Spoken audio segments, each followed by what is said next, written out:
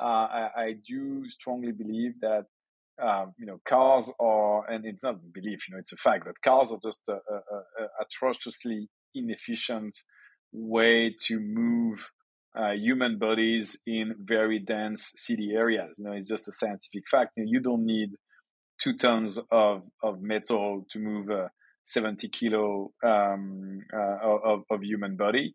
You can have the exact same efficiency or the same effect with very light vehicles that take a lot less space, that consume a lot fewer resources. As the cities make it easier to cycle and harder to drive cars or vans around, the unit economics of using those kind of transportation modes, especially for logistics, are going to become so much more favorable, because you see the capex is much lower and the cost of running it is much lower as well. If on top of that it's faster, then the switch could happen very, very quickly. But then again, that goes back to the infrastructure. Like, the cities have a role in making that happen. Hello, I'm your host, Mike Gelb, and this is the Consumer VC podcast, where we discuss the intersection of venture capital and consumer innovation. If you're enjoying this show, also subscribe to my newsletter at theconsumervc.com, where you'll receive new episodes straight to your inbox and a weekly recap of all the consumer deals that are happening. If you're listening to the show on Apple Podcasts, Spotify, or YouTube, hit that subscribe button if you're enjoying it. If it's on Apple and Podcasts, please also write us a review. Every review really helps. All content and episodes are for informational and entertainment purposes only and is not investment advice. Our guest today is Martin Mignot, partner at Index Ventures. Index Ventures is a global firm that operates as one team across 3 offices, London, San Francisco, and New York City, and invests at all stages. Martin opened Index's office in New York a few years ago, and we discussed the massive consumer opportunity in New York that Index has tapped into, the future of transportation and delivery, which Martin is really passionate about, and the differences Martin sees between European and American consumer markets. Without further ado, here's Martin.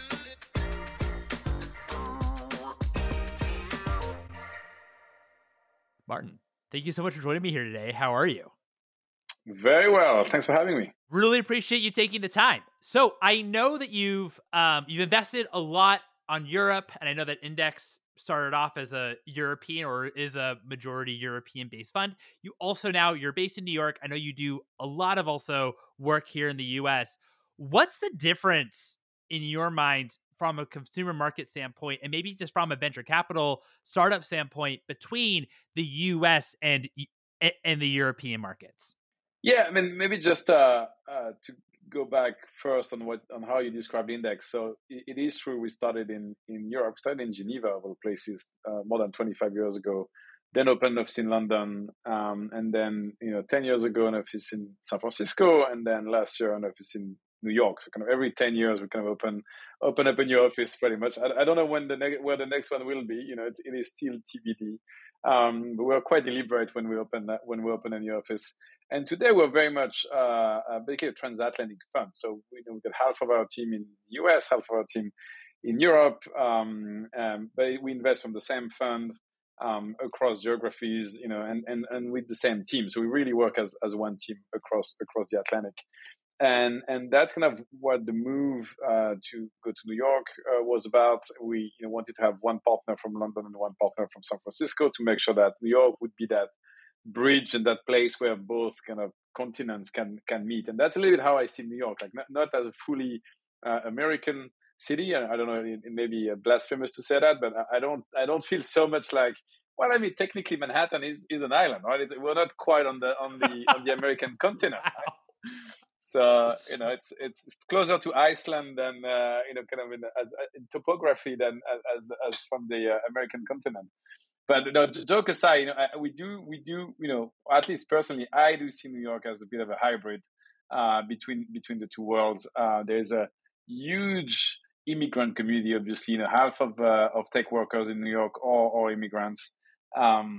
There's a very big European community. I'm kind of animating and organizing a community. We've got about 150 venture-backed European entrepreneurs based in New York or about to move here. So it's a very, vibrant, very kind of global scene, much more than the purely American scene. I find that's kind of that was the attraction for me, and that's also the attraction for Index, because that's very much what we're about. In terms of consumer markets, to go back to your second question, the obvious thing, which is still kind of really blowing my mind, is the depth of the market is so different. I think when you invest in a lot of European consumer companies, they have to have a kind of a multi-local approach where markets are very fragmented. Even though there is the eurozone and you may be having the same currency, the consumer preference, some of the payment methods may be different, some of the regulations may still be different. The market structure will be different. You will have different set of incumbents, different types of competing offering, and so you are always you start with one market and you're always thinking about, okay, where to go next, what's the most attractive market, and it takes time and effort. And if you add up all of these individual markets together, you get kind of to roughly the same size as the US, which you can kind of attack in one go when you're here. So the kind of growth rate that you see here on the consumer side, there's just pretty much no company in Europe can reach those numbers, simply because the depth of these individual markets is just so much less so than in the US. Appreciate that. Appreciate you giving us a little bit about the distinction. New York City has always been global. It's also always been an island. At least Manhattan. But why was last year the right time in Index's mind to open an office in New York? The first one is the ecosystem has grown tremendously. And we've been investing in New York for a very long time, actually. We were the first investors in Datadog, and then we were investors in Squarespace and in Etsy and in Cockroach and JustWorks. So a lot of, New York has actually been one of our most successful geography ever. So it's not a new area of focus. We just felt like the scale of it had become so significant that we had to have someone on the ground to meet these entrepreneurs first and in person and really be much closer. So and then if you look, I think in Q1, the number of early stage deals financed in New York was roughly the same or even slightly more than in San Francisco. So there's been a really, I think the ecosystem is it's still smaller, but I think it's not that much smaller versus what it was just kind of 5 or 10 years ago. The second aspect is what I was referring to on the diaspora. We a lot of our work, and we've published a couple of books about helping European entrepreneurs expand to the US and helping US entrepreneurs expand to Europe. I think being kind of in the middle of those two continents, you attract a lot of foreign entrepreneurs, and you also find US entrepreneurs who are very globally minded, and typically have a big focus on European expansion, which has been one of my surprises. I didn't really expect that part of our value proposition to resonate so much so early on. But actually, especially in New York, you have folks who have usually very deep ties to Europe and understand that the European consumer market is, taken as an aggregate, is a very large and very significant market. And also, and similarly for software, a lot of software companies will have 20 to 30% of their revenue at scale coming from Europe. So it's a very significant market, and I think that position as a bridge is what's been extremely important, both for entrepreneurs and also as I was pointing out internally. I think internally, being in New York, I can be on a deal flow meeting, a European deal flow meeting in the morning, earlier than I would like to, arguably, but I can still do it.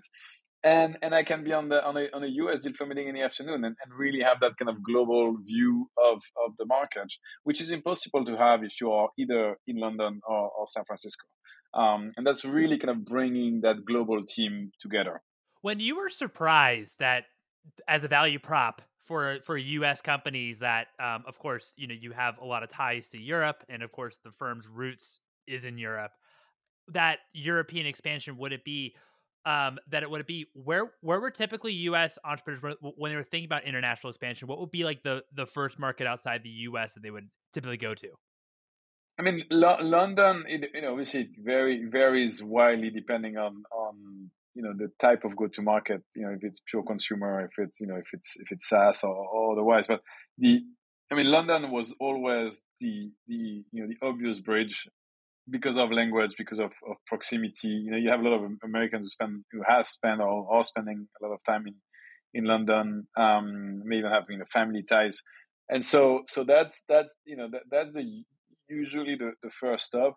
It has been changing, a little bit with Brexit, obviously. Now, like if you are, let's say, selling a consumer a good product, well, the eurozone is a much more attractive. It's a much larger and wealthier to a large extent market than the UK market, and you can address it much more easily from places like Amsterdam. Amsterdam is a great city for many reasons: tax, kind of distribution, logistics, and so that would be probably much more logical place to if you have a consumer product company, that's probably a much more logical place to be versus London.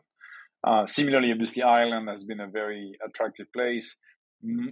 Lots of the large US software companies have set up shop in Dublin, mostly for tax reasons in the first place, but now increasingly for talent, because because now you have these headquarters and you have this talent both on the dev side, especially on the go to market side, and you can hire really good talent there.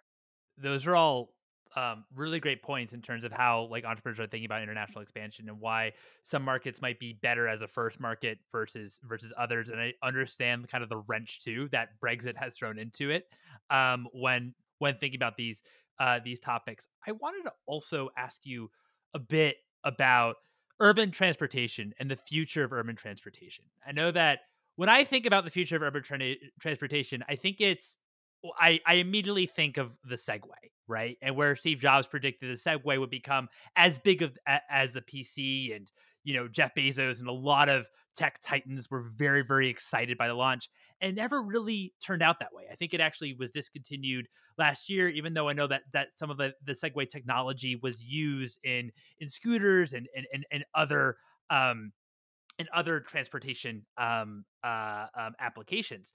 And I know in 2020 you said that next year you will see the first major European to ban private cars. How are you thinking about today? First of all, did that actually happen? Did a major European city have they banned private cars yet? And how are you thinking about the future of urban transportation? No, it hasn't happened quite yet. There are some smaller cities that have done it. On the larger scale, Paris is in the process of banning most of the traffic from the more central arrondissement, which is the size of it's probably a few 100,000 inhabitants that are covered by that. So that's a first step. They haven't expanded that to the entirety of Paris, but I think it's just a matter of time. So I was too optimistic, but I think I'm still right, kind of directionally, which I think happens fairly often, unfortunately. And as you know, in investing, it's all about timing. So sometimes I tend to be a little bit too early. This is the future of cities for sure. I think cars.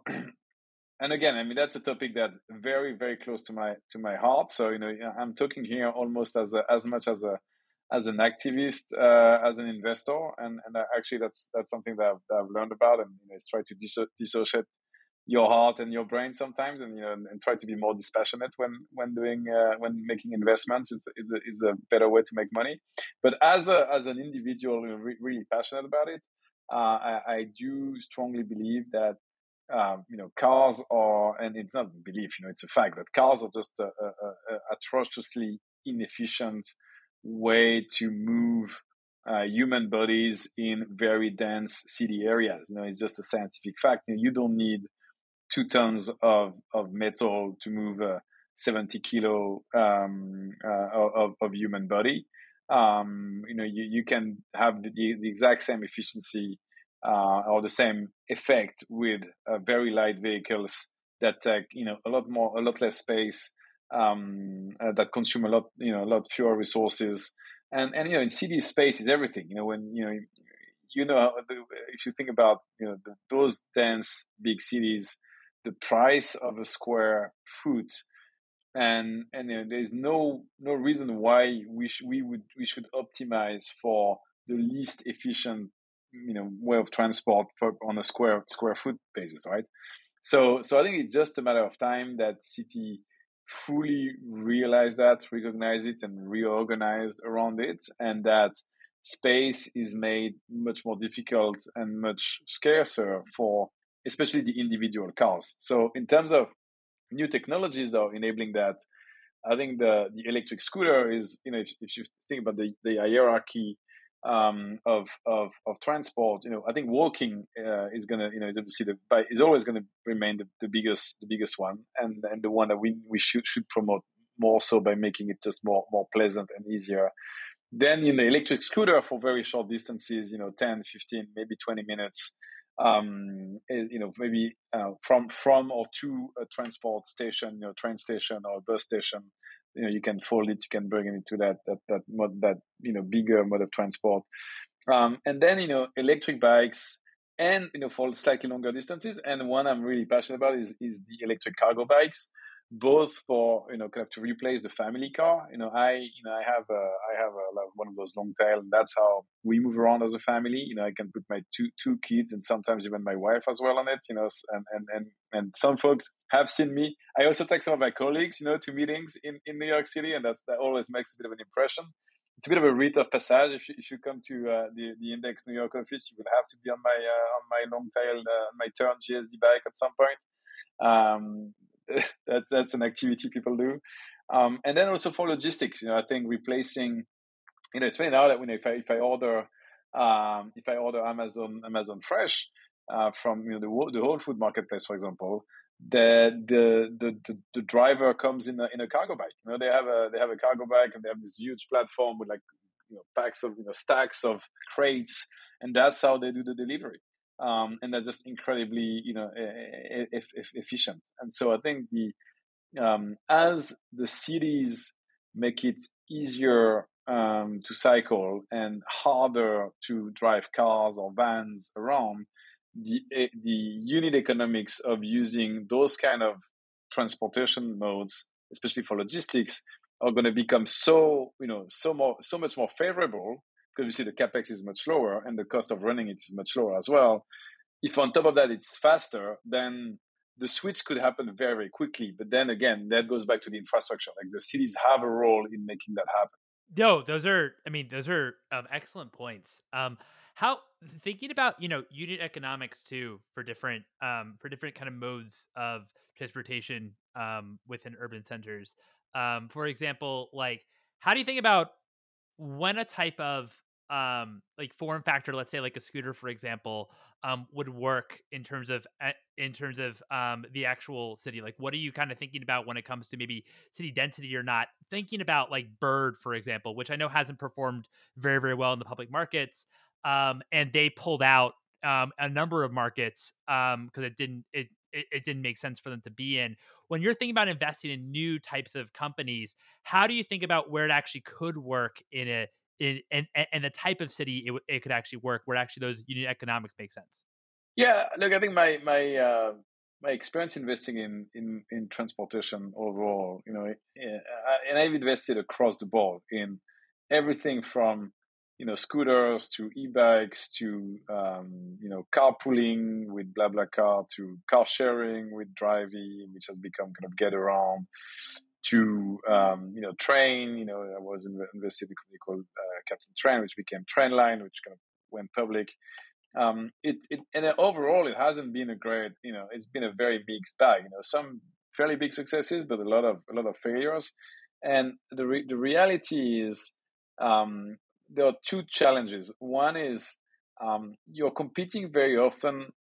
Well, first of all, you're competing very often with heavily subsidized modes of transport, whether that's public transport, which is great, but also even private transport. The drivers of cars are not charged anywhere near what they cost to society. And so there is a a strong disincentive to moving to another mode of transport. And if you think about kind of things like shared scooters, the reality, if you think about them, they're incredible.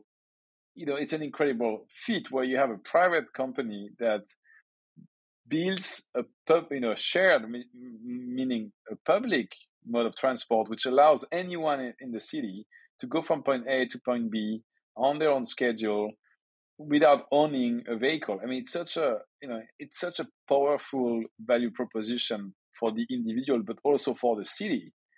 And yet it doesn't, it doesn't require a single dime of kind of public money. It's quite the opposite. They're actually charging these people to operate that way. Even though, in any other mode of transportation would be subsidized for being so efficient. And so I think the economics are really hard to make work in the shared world. And also you are obviously dealing with hardware and physical goods put in a public setting, which is always going to be a really hard proposition. So the reality, unfortunately, I think in that space is that the winners will be mostly the manufacturers, and there are some big winners. I mean, e-scooters and e-bikes, there are massive categories, and a lot of them, will be unfortunately, coming from China and Asia more broadly. Taiwan's also a very big manufacturer of bikes and scooters. And I think the local a service provider as well as the local brands, I don't think we're going to see massive outcomes, unfortunately. So I do believe that the trend is growing. If you look at the sales number for e-bikes, e-scooters, cargo bikes is kind of through the roof, and that's not so as a consumer phenomenon, that's a win. I mean that's happening, and that's never going to come back. As an investment area and a way to generate outsized return, which is our model as venture funds, it's by nature fragmented, complex, subsidized, public, regulated space, which is very difficult to make these outsized returns in. I really appreciate that. Especially what I really like about it is thinking about transportation as well. You have to think about subsidized transport. So in terms of what you're competing with when you actually do invest in a transportation company, especially something that's so interesting as like a shared scooter where you actually there's no ownership. You pay as you go as you on it, or it could be even like a shared bike or some type of different transportation. And also, I think as a consumer, what you don't take into account for, as well as I'd imagine, pricing is challenging because we're up against, different options that are subsidized. You're also up against, someone driving you like a private car, like an Uber or a Lyft, and it might actually cost, cheaper, but maybe not as much cheaper as you thought it would be. And at the same time, you're, in the backseat of a car. But what isn't getting priced in that side, as you said, was pollution, was kind of all the environmental effects that you actually get in. And so, but from a consumer's perspective, you may not be thinking about that. You might just be thinking, oh, well, driving a bike or renting a bike or, renting a scooter, it's a little cheaper, but really not that much cheaper than going an Uber. I'm going to take the Uber, as in going to bike sharing. And then you factor into too that you have to charge these things, right? How are you going to do that? And all the kind of intensity that goes into that. So I can understand why.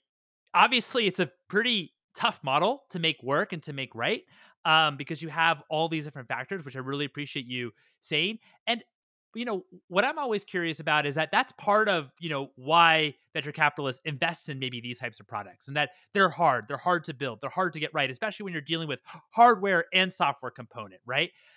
How do you think, from this point, do you think about the challenge of a business model and analyzing the business model?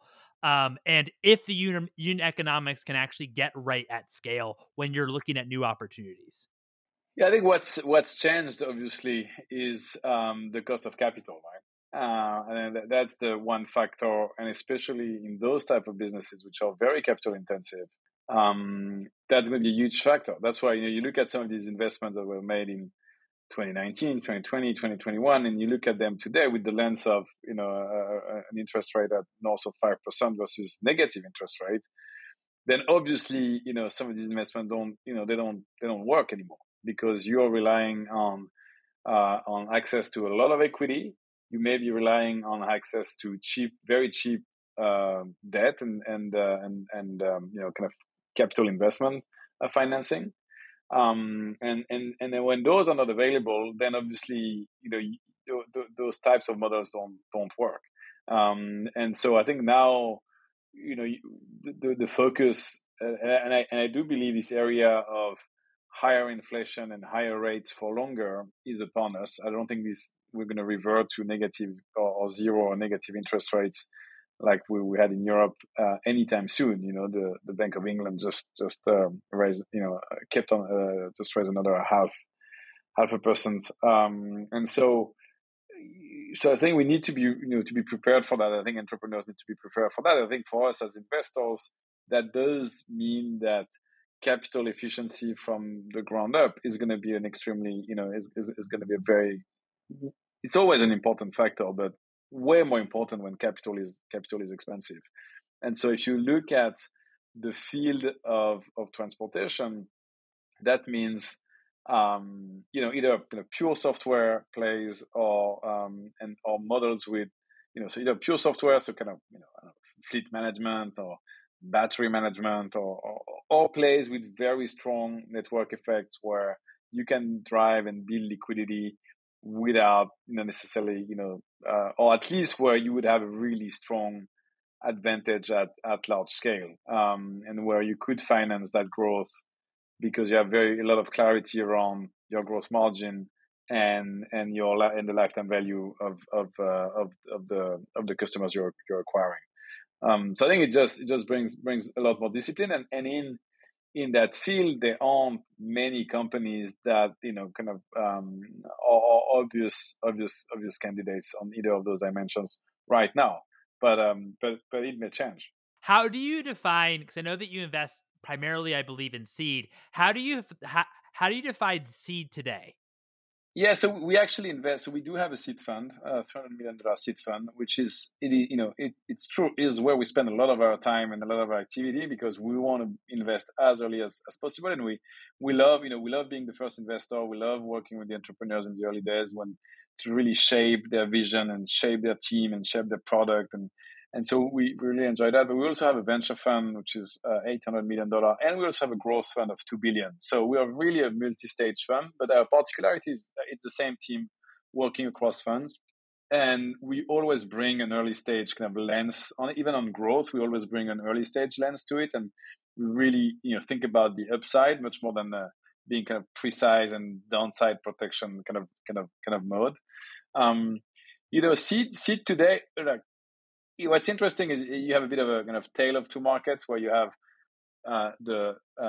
where you have AI on one hand, and then everything else on the other hand, which have slightly different dynamics. And so even though I think AI, interestingly, is actually is very quickly not turning into a sector anymore, a domain anymore, and it's just becoming it's like saying, oh, I'm a cloud company, or I'm a mobile company. That everything is a cloud or a mobile company. And I think very quickly we're turning into a world where everything is an AI company. You just part of the stack that you build on, and that's part of the feature that you can build and that you can offer to your customer. So I think that's even that classification is almost already becoming redundant. And so, but for these type of companies, what we're seeing is for the right teams, and the right teams are typically not so much the AI researchers, although that's a theme as well, and there are still companies focusing on fundamental AI research that are being funded. Most of these teams today are much more similar to the more traditional team, where you have entrepreneurs with very deep domain knowledge or very unique insight about the category, and but also the ability to build product and having their team software engineers that know how to integrate the latest kind of cutting edge technology, which today increasingly means bringing the latest development in AI, in AI models, and in the future may involve bringing the Apple Vision Pro and more things around kind of AR and VR, integrating those. But I think we are past the stage, and so the we're really trying to find these highly user centric entrepreneurs who really start from we're not like, oh, I've got this cool technology and I'm going to use it for X, but go the other way around and start from, I know this customer, I know this market, I know there is need. And actually, it turns out that this new piece of technology is going to help me solve that need in a way that wasn't possible, a year ago, 2 years ago, 5 years ago. And that's why it hasn't worked before, because obviously it will have been tried. There's always that question, but then here is why. If you're an entrepreneur, that should be a very important slide in your deck, which is why has it failed before and why is it not going to fail this time around.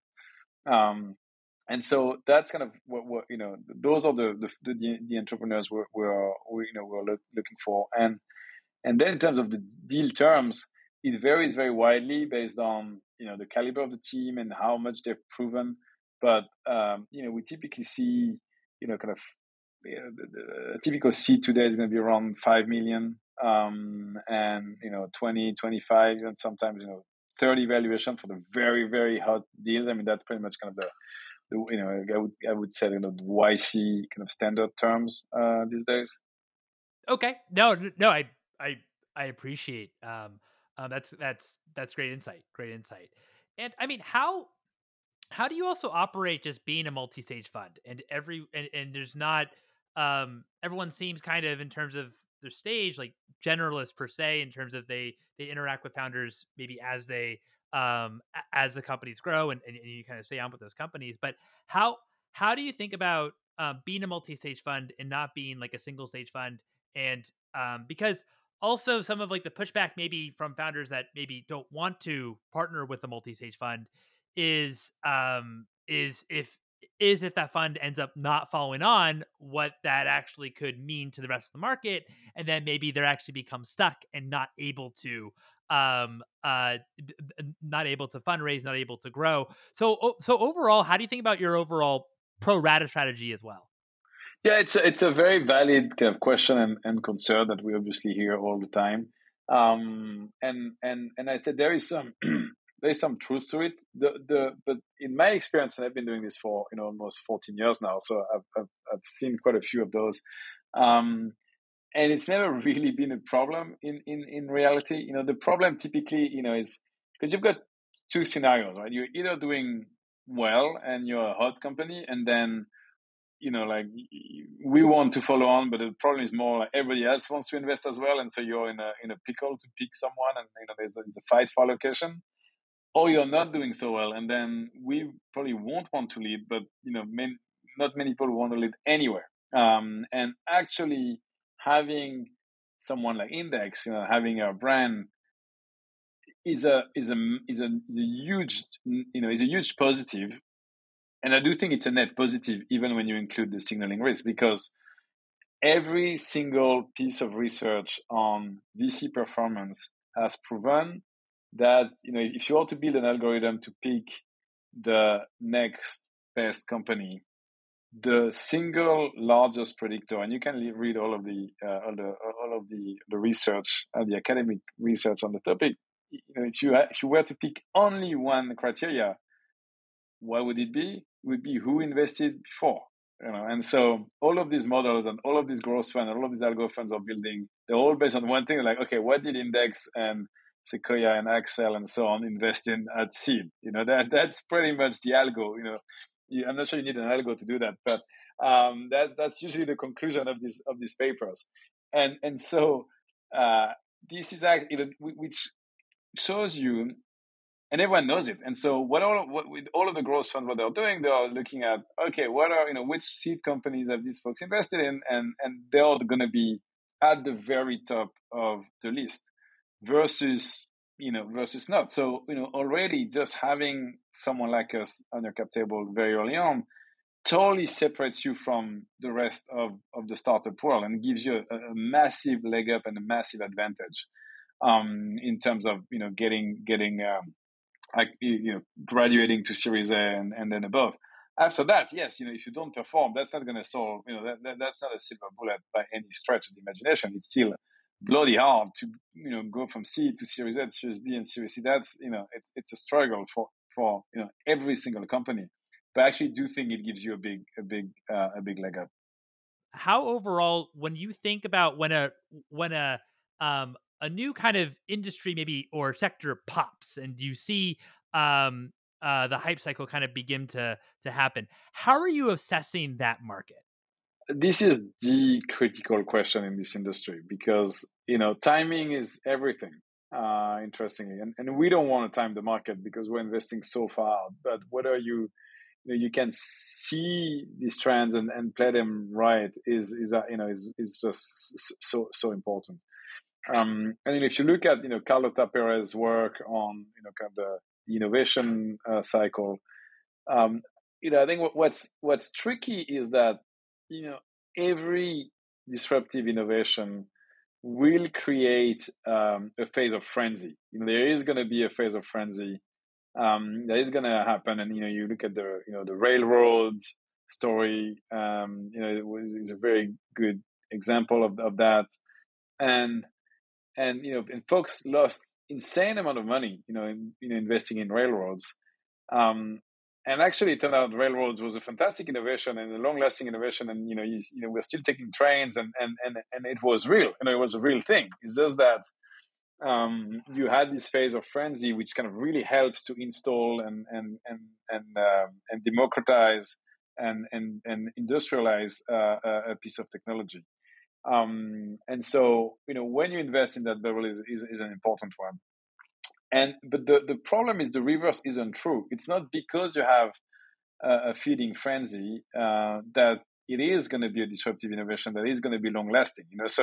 So very often people can mistake that frenzy for there's a frenzy, so there's a hype cycle, so then there's going to be the truth, and then the truth, and then there's going to be a plateau, and then a maturation of technology. Sometimes just sometimes you're in the tulip phenomenon where like tulips are great, but they're not disruptive technology, and they're beautiful, but that doesn't really unrelated to the bubble frenzy that happened, and so that's why we always go back to the end user and the use case, and that's our North Star, and that's why we didn't do pretty much anything in crypto.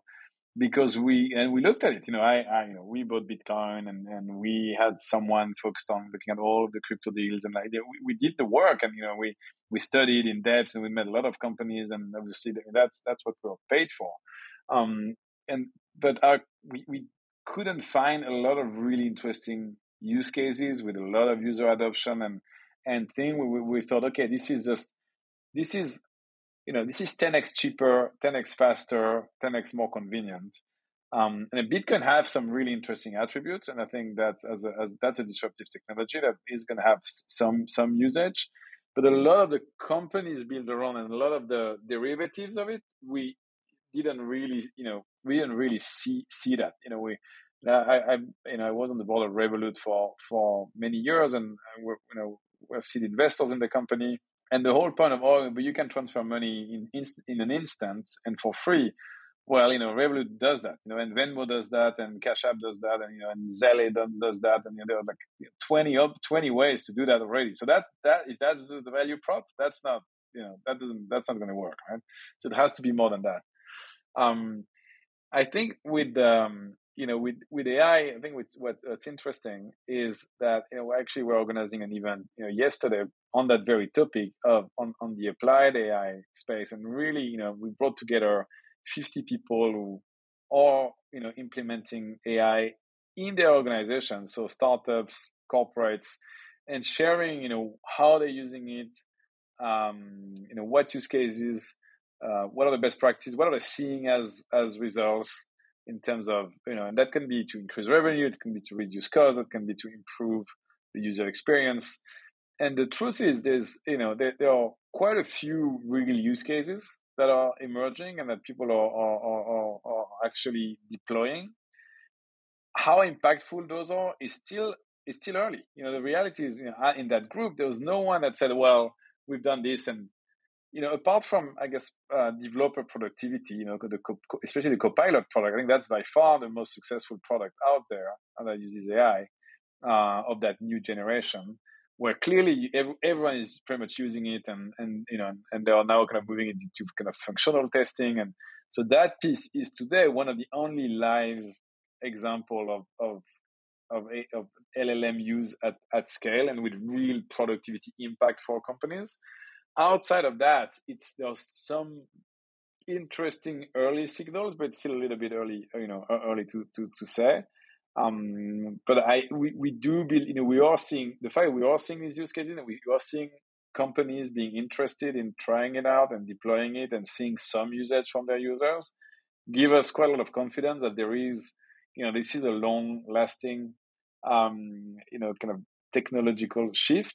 Having said that, that was my earlier point.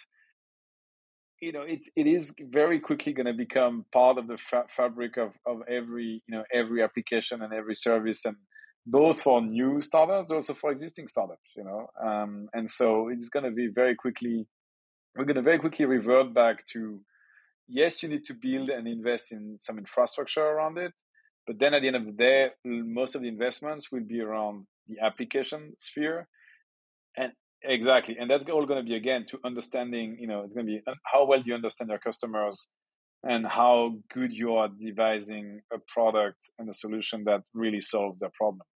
Yeah, that's a really great point. I was talking with I had James Courier on the podcast, and we did our episode, I think, all about AI, and he was saying the same thing when what he believes on the application side versus the infrastructure, because what he was saying is when it comes to the human eye, like as we get Chat GPT-4 and 5 and 6, when it comes to the human eye and the human mind, we're not eventually going to be able to tell the difference between, as we get more and more and more advanced with the models and the models and models. At least we're going to get a point where like this is kind of good enough, or this is all we can kind of intake. And so, and like the open source version of that, even if it's not 100%, 100% perfect, if it's only 90% perfect, we might not even be able to tell on the infrastructure side with that model. And so the opportunity is not, keep building on the infrastructure. It's much more on the application layer and what you can actually do with it. Yeah, and by the way, this is not even in the future; it's already happening. So we had we had a chat, with a very large CTO of a very large, one of the largest kind of tech companies, not one of the FANG, but kind of just the level down, and they are launching their kind of chat assistant concierge service. And when we ask them, okay, what are you using? What kind of infrastructure are you using? They're like, well, we're using a cloud provider service, and they have an LLM offering, and it may not be the best one, but actually don't really care. It's just that it's part of the all of my data is on their cloud, all of my instances run there. My entire setup is built around their their technology and their stack, and they have something that works well enough for what I want to do. Why would I start going around and tinker with something else? Yeah, exactly. So, and they're offering it as cost wise, they kind of bundle it with the the overall cloud platform cost. So I don't even really see the cost impact, and which I thought was a really interesting trend around kind of how quickly these seem to be commoditizing. Are there any trends that you still think, maybe apart from AI, because I mean, obviously, the funny part about AI is that it's applicable to a lot of different categories, as you were saying. Like, it's not just one type of category, and that a lot of companies are going to even move into how to and be thinking about how they can be incorporating AI.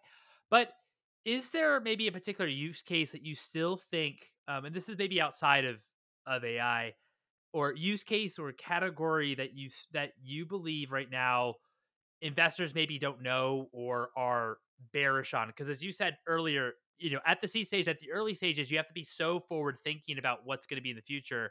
Um, what is maybe like a particular category or a use case that you're quite interested right now that you don't see others being as focused on?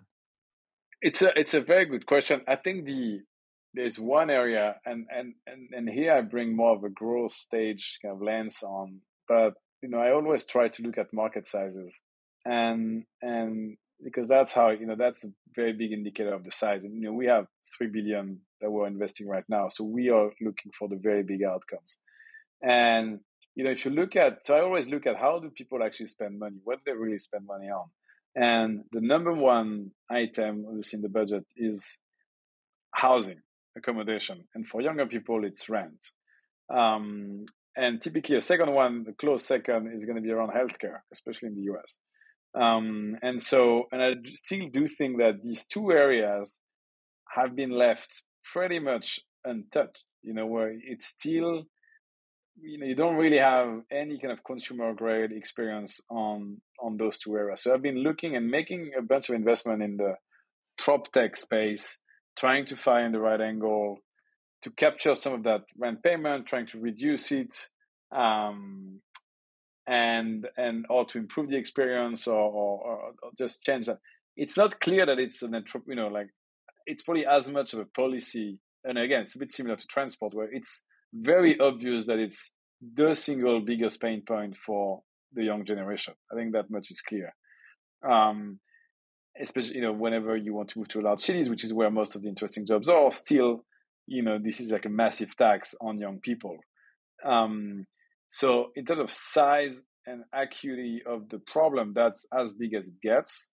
And so I'm dreaming to find a company that can solve that problem, or at least mitigate it and make it better. Unfortunately, it may be that this is a policy problem. Like transport, it is a policy problem much more than a startup problem. And sometimes you have to, put your hand up and say, well, that's, entrepreneurs are very, they are very creative, but at the end of the day, some things are left to the state. I think on healthcare, I think that's an area where I do, especially in the US market, where consumers need, could be offered much better, kind of much better experiences. And that's also one where I think AI has going to have a big role to play. And when in terms of whether it's choosing, whether it's tracking your health, whether it's choosing the right provider, whether it's paying for your health, whether it's being reimbursed, kind of choosing the right insurance plan. I think there's a lot of it's very highly, there's a lot of complex processes, a lot of manual processes, a lot of opacity, a lot of information to ingest and sift through. I think those are all areas where kind of AI and automation, that's what they're best at, right? That's what they're best suited for.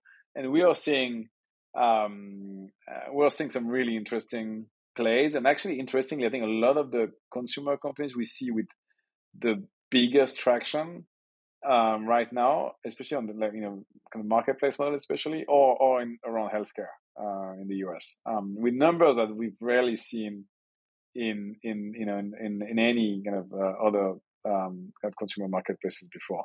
So I think that's a very, I don't think that's a contrarian view necessarily, but I think that's an area where we see a lot of potential.